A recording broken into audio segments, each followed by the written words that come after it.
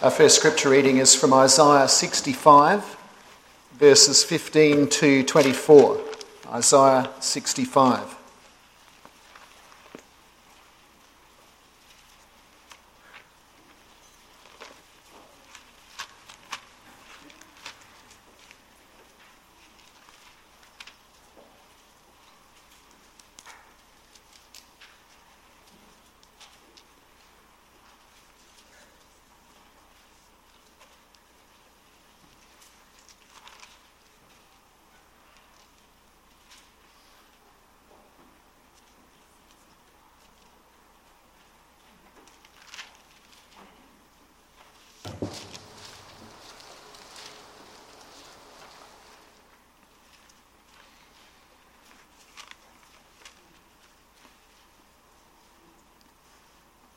Perhaps the starting verse might be slightly out in this one.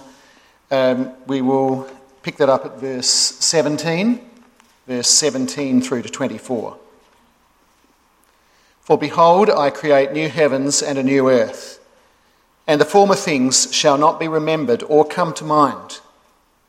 But be glad and rejoice forever in what I create. For behold, I create Jerusalem for rejoicing, and her people for gladness. I will also rejoice in Jerusalem and be glad in my people. And there will no longer be heard in her the voice of weeping and the sound of crying. No longer will there be in it an infant who lives but a few days, or an old man who does not live out his days. For the youth will die at the age of 100, and the one who does not reach the age of 100 shall be thought accursed. And they shall build houses and inhabit them. They shall also plant vineyards and eat their fruit. They shall not build and another inhabit. They shall not plant and another eat. For as the lifetime of a tree, so shall be the days of my people. And my chosen ones shall wear out the work of their hands. They shall not labour in vain or bear children for calamity. For they are the offspring of those blessed by the Lord, and their descendants with them. It will also come to pass that before they call, I will answer, and while they are still speaking, I will hear. And then would you also turn please to Revelation chapter 21.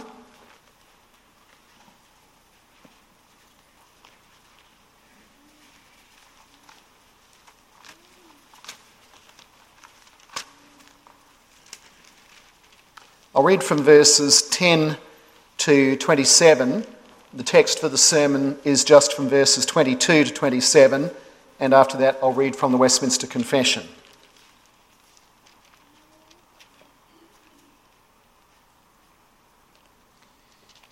And he carried me away in the Spirit to a great and high mountain, and showed me the holy city Jerusalem, coming down out of heaven from God, having the glory of God. Her brilliance was like a very costly stone, as a stone of crystal clear jasper. It had a great and high wall with 12 gates, and at the gates 12 angels. And names were written on them, which are those of the 12 tribes of the sons of Israel. There were 3 gates on the east, and 3 gates on the north, and 3 gates on the south, and 3 gates on the west. And the wall of the city had 12 foundation stones, and on them were the 12 names of the 12 apostles of the Lamb.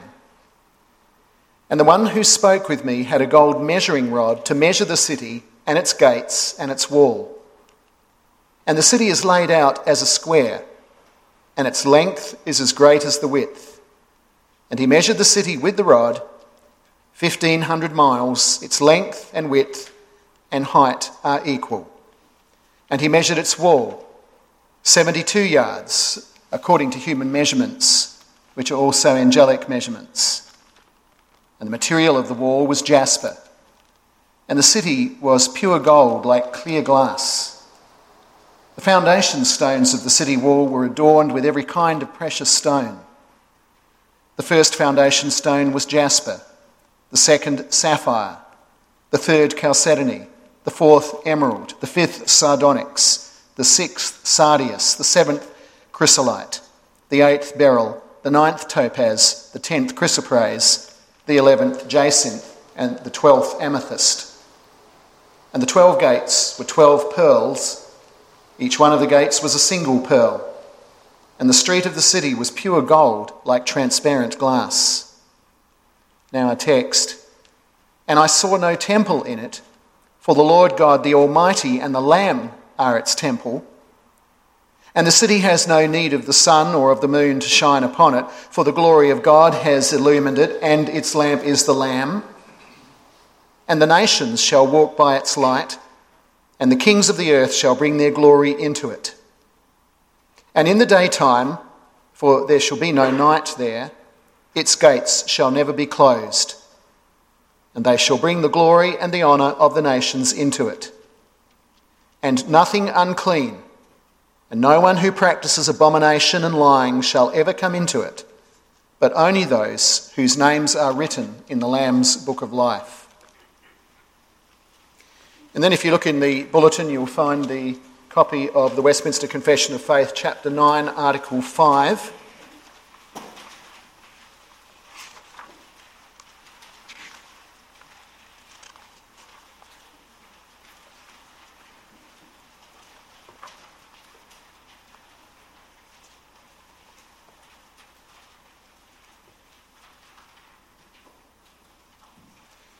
Article 5, the will of man is made perfectly and immutably free to good alone in the state of glory only.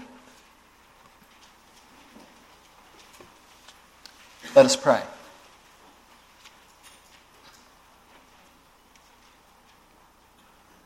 Heavenly Father, would you grant that our reasons for listening to your word read and your word preached, our reason for believing its promises and obeying its commandments, would be most fundamentally out of reverence for you, out of fear of the Lord, rather than from some lesser reason or motive. We pray it in Jesus' name. Amen.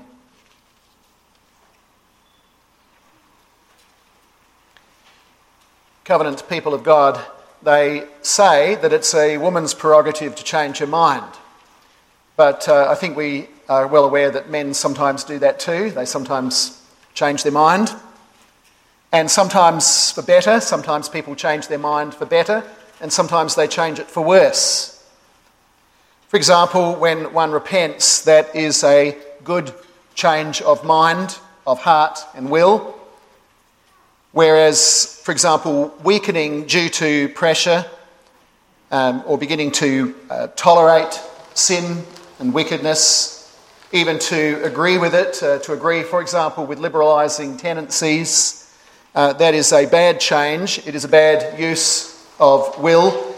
And if you consider, as an illustration of that, what has happened over the last few decades in some of the Reformed churches in the Netherlands, you can see a very clear example of that.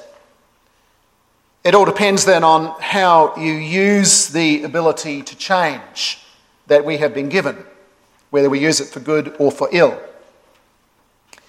Thankfully, the Lord limits that changeability in man, and he does it for us now, even in our present stage in life, because the Lord has currently given us the ability to sin or not to sin on the instance, but he prevents us from using that freedom in such a way that we would completely fall away out of his hand if that were possible. He limits our use of that freedom that we have to use our abilities to opt for sin. And it's a good thing that he does limit that. And in the next life, we are told, we will not even have that ability, that possibility of using our will to opt for evil any longer. That will be gone, it will be taken away from us. And that is the point of this article in the Westminster, in this 5th article. Speaking about the state of glory and saying that in that state, we will no longer have the ability to sin anymore. That will be taken from us.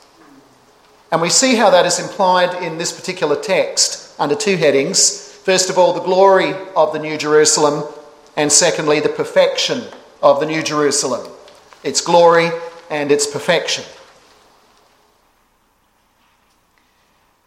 In the first place, the vision given to John, it really is designed here to cause us to yearn for the New Jerusalem, to yearn for that state of glory, to yearn for that situation in which we will be with the Lord in heaven, or in the new heavens and the new earth, and we'll be able to see his glory fully manifested and to stand in his presence and worship him. And in order to get us to yearn for that time all the more, the text presents a picture here of how much better that state of glory will be than the present state.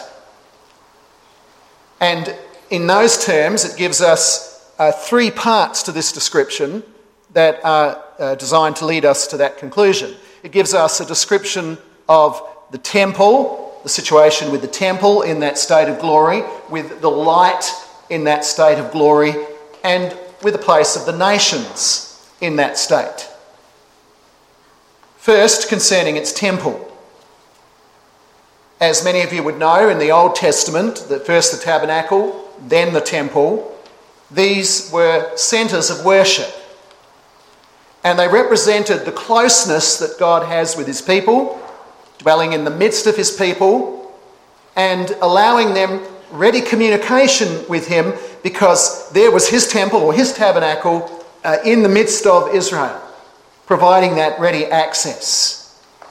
Sure, they had to go through mediators in order to do that, but nevertheless, that access was there.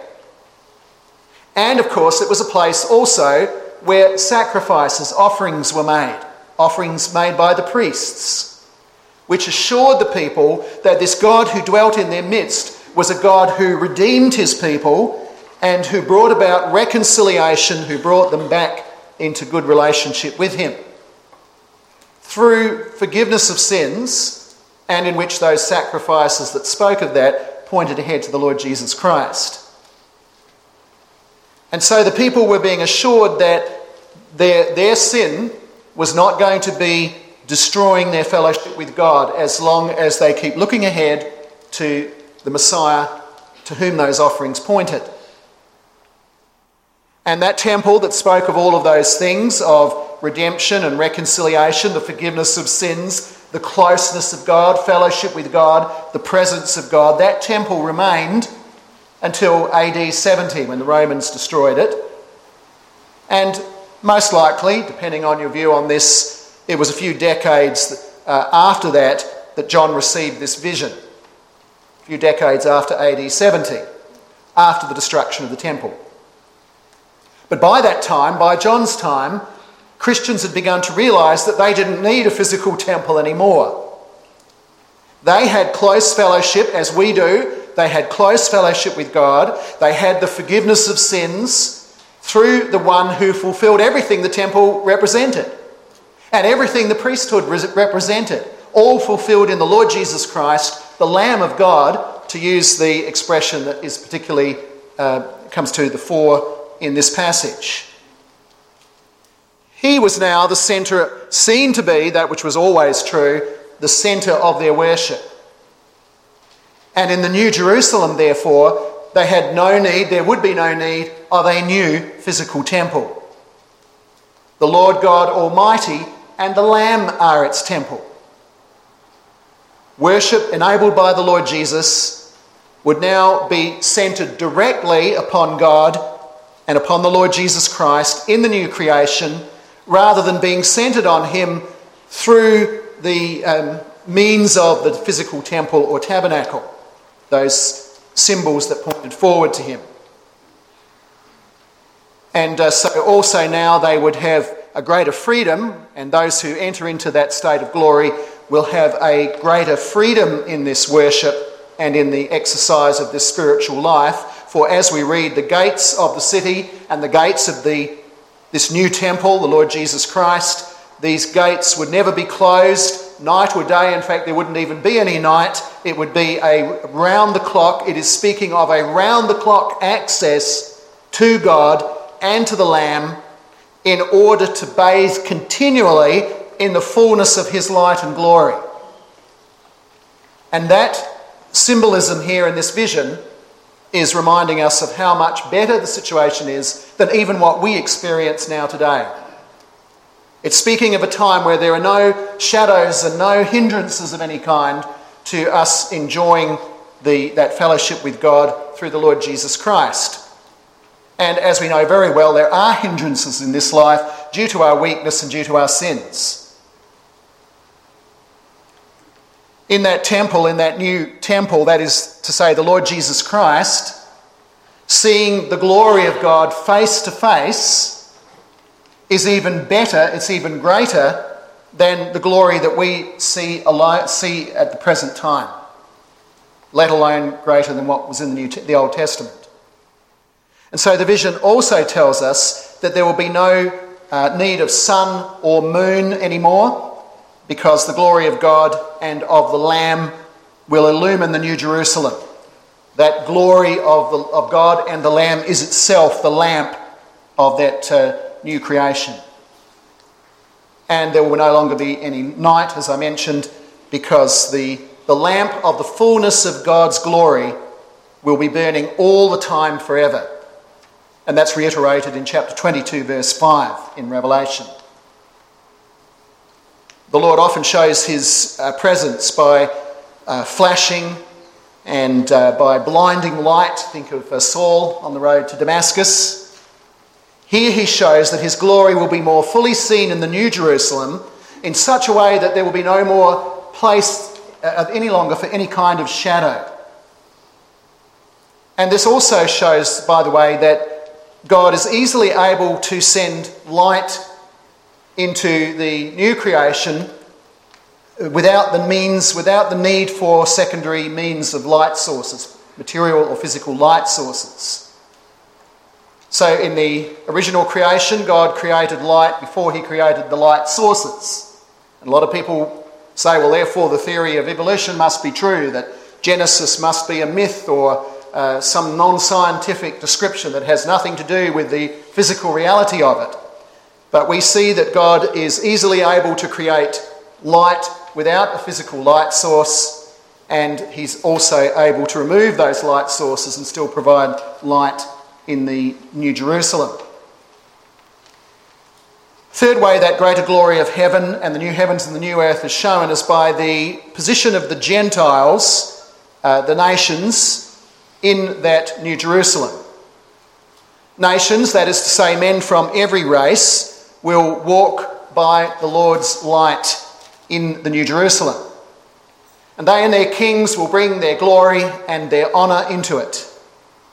That is to say, they'll bring their worship and they'll bring their obedience and they'll bring their testimony of what the Lord Jesus Christ did for them and worked in their lives throughout their time on earth as well. And this is often put in the Old Testament in terms of the nations bringing their wealth or bringing their offerings to Israel or to the temple, for example, in Isaiah 66, verse 20.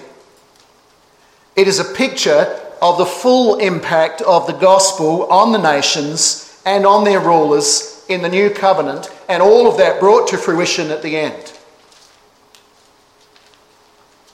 In all of this, I'd like you to note the centrality of God and of the Lord Jesus Christ in the New Jerusalem.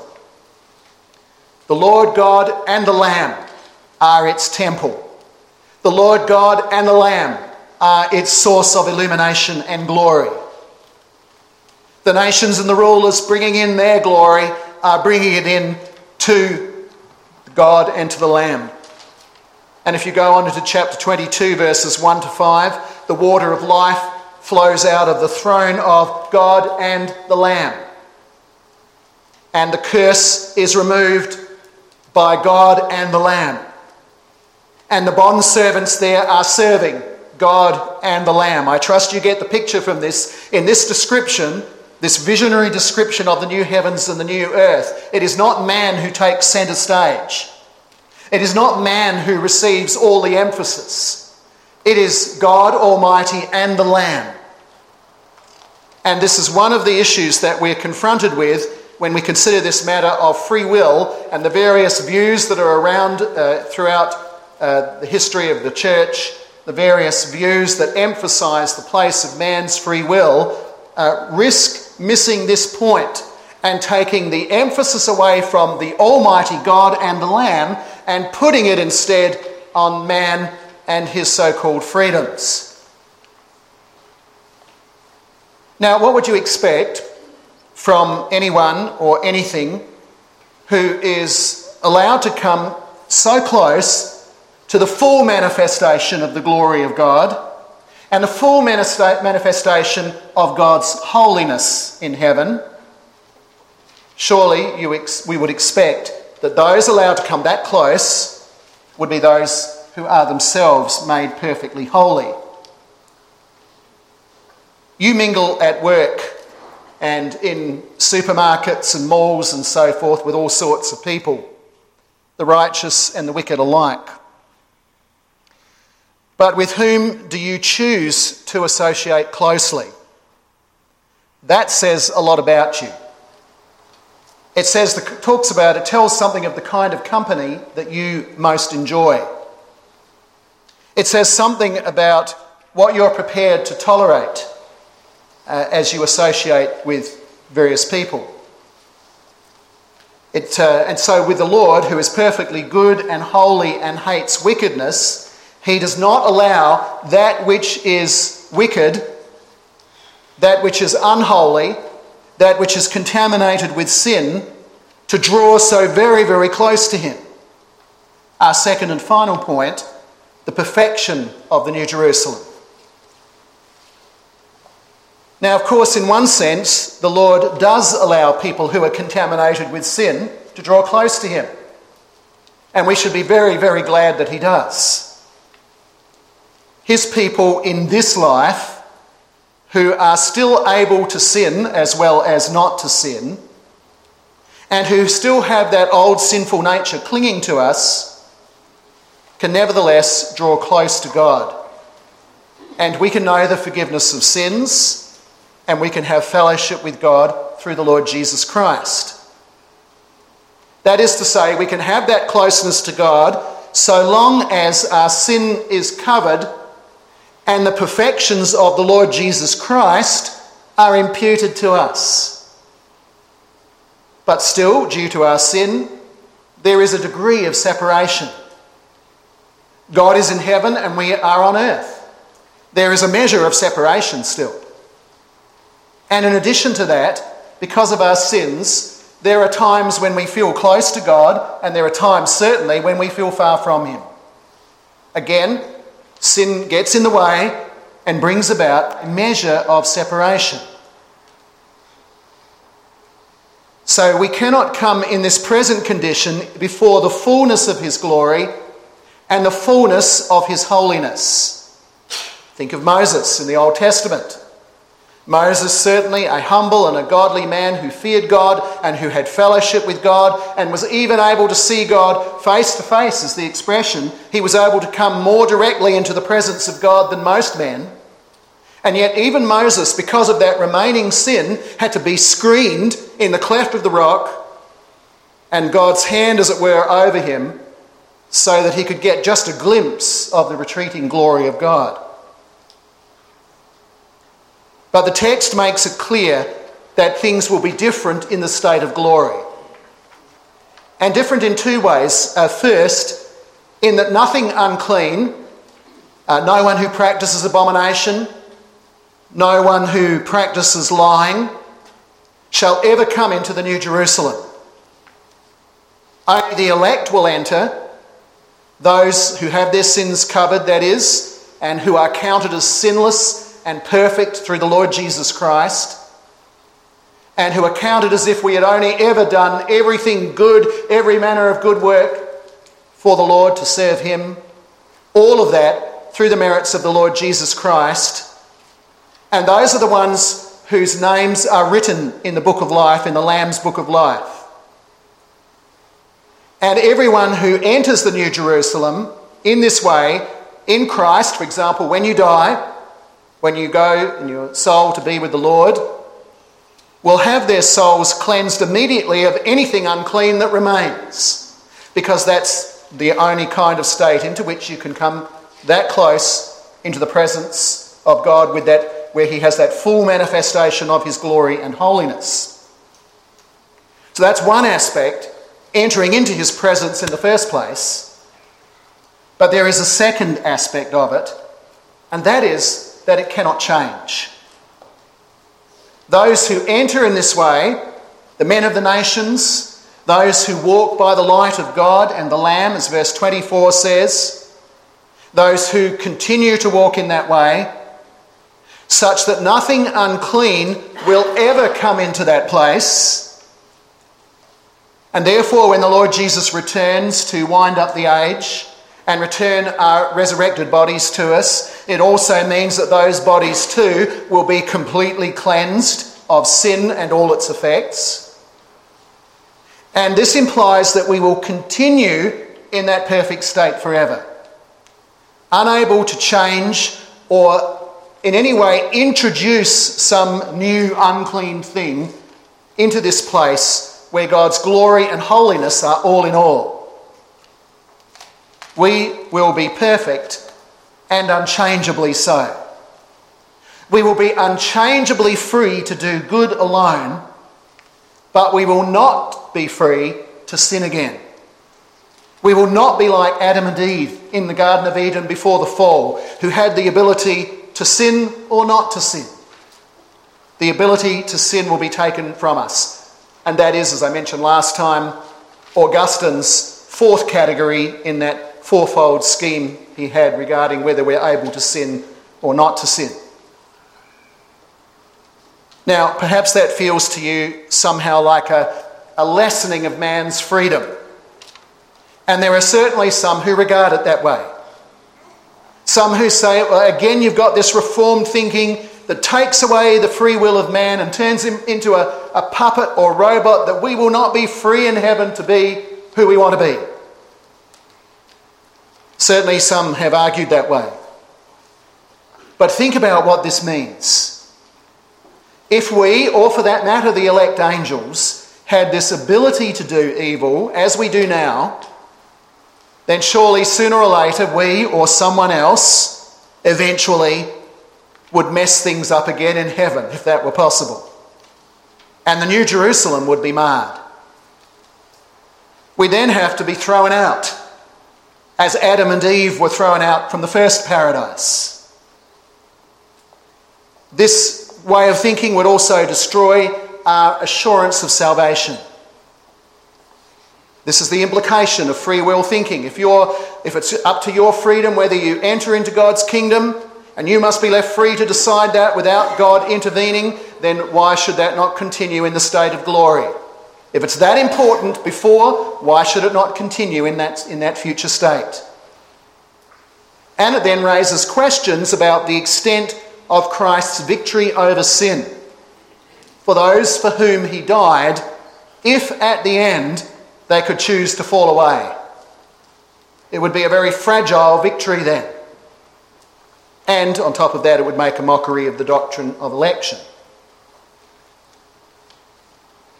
Recall what we saw last week with this popular idea of free will, based on the opposition to the Reformed view, on the idea that the Reformed view has God forcing men to do something as if they're puppets or robots or just pawns on his chessboard. But the Lord, as we saw last time, does not force us to do good or evil against our will. He did not force Adam and Eve in the Garden of Eden. He does not force the unbeliever or the believer today in this life, and he will not force us to do good, a good that we would perhaps not want to do in the next life. But that does not prevent him from granting us a will that wants only what he wants. And it does not prevent him from removing our willfulness, that which comes from the remaining sin that wants the opposite. God is not prevented from giving us a will to do only what he wants, or from removing that part of us that wants to do the opposite, for our welfare and for his glory. A criminal may be prevented from committing a crime. He may be locked up in jail, he may be monitored on probation and so forth, and later he may be very glad of that, glad that he was restricted, glad that he was kept from going back to his crimes, even if it meant a loss of what you could perhaps in one sense call freedom of a certain type, which he actually might have abused and turned it into just another form of bondage out of love for wickedness. We should be glad that God will take from us the ability to sin, because that means that in the state of glory we can live and be happy as we can without that dual ability to do evil as well as good.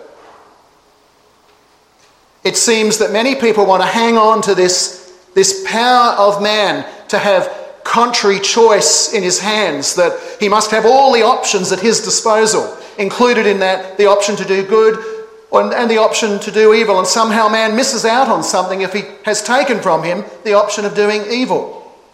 Men want that power. Many do. And yet, as Christians, we should look forward to this. We should look forward to the removal of the ability to sin so that we can finally be rid of it in any sense and every sense, and finally be free to worship our God without anything at all getting in the way of it, without any interference on into eternity, and without any possibility of that situation ever changing again. And that ought to be something that we yearn for and desire. And that brings us back again to the point of this passage, that it is teaching us to yearn to be with God in the next life, even though we may love to serve him in this life and we may enjoy the blessings that he has given us in this life. There's nothing wrong with that, but there ought to be in us alongside of that a yearning to be with God in the next life, a yearning to see and to know the fullness of that glory which we know already, but to be able to see it in the fullness of it, and the holiness of God and the majesty of God, to see the fullness of that, and to be able to do that, to know the brightness of his glory and his light without stumbling. A yearning to be able to worship in his presence without stumbling, so that we can get on with the business of glorifying him with all of the gifts that he's given to us without anything unclean ever getting in the way again. Amen. Let us pray.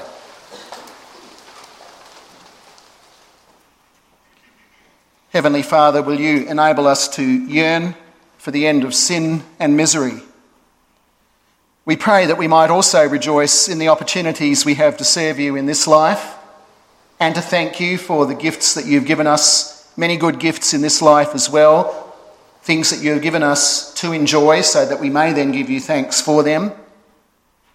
But Father, cause us to remember that there is no greater glory than the state of glory to come, that state where all sin and misery will be gone and the worship of you will be ceaseless and perfect.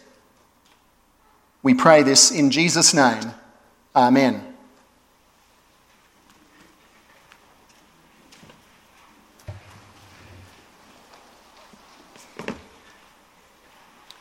Hymn 469 sings of that glory to come and the joy of that, the joy of the victorious saints in heaven, a victory that cannot be undone or tainted by remaining sin.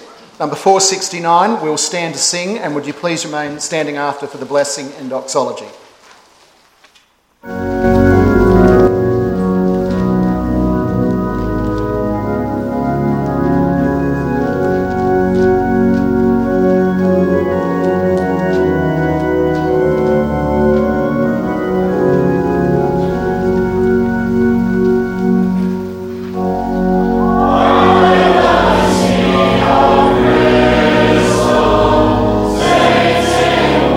Praise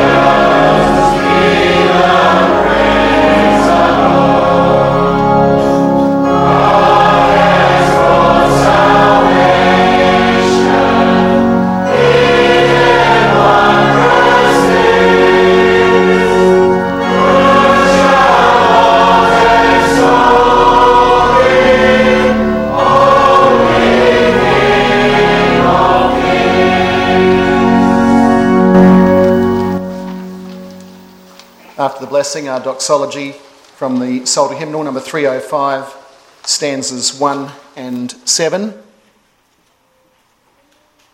The grace of the Lord Jesus Christ and the love of God and the fellowship of the Holy Spirit be with you all. Amen.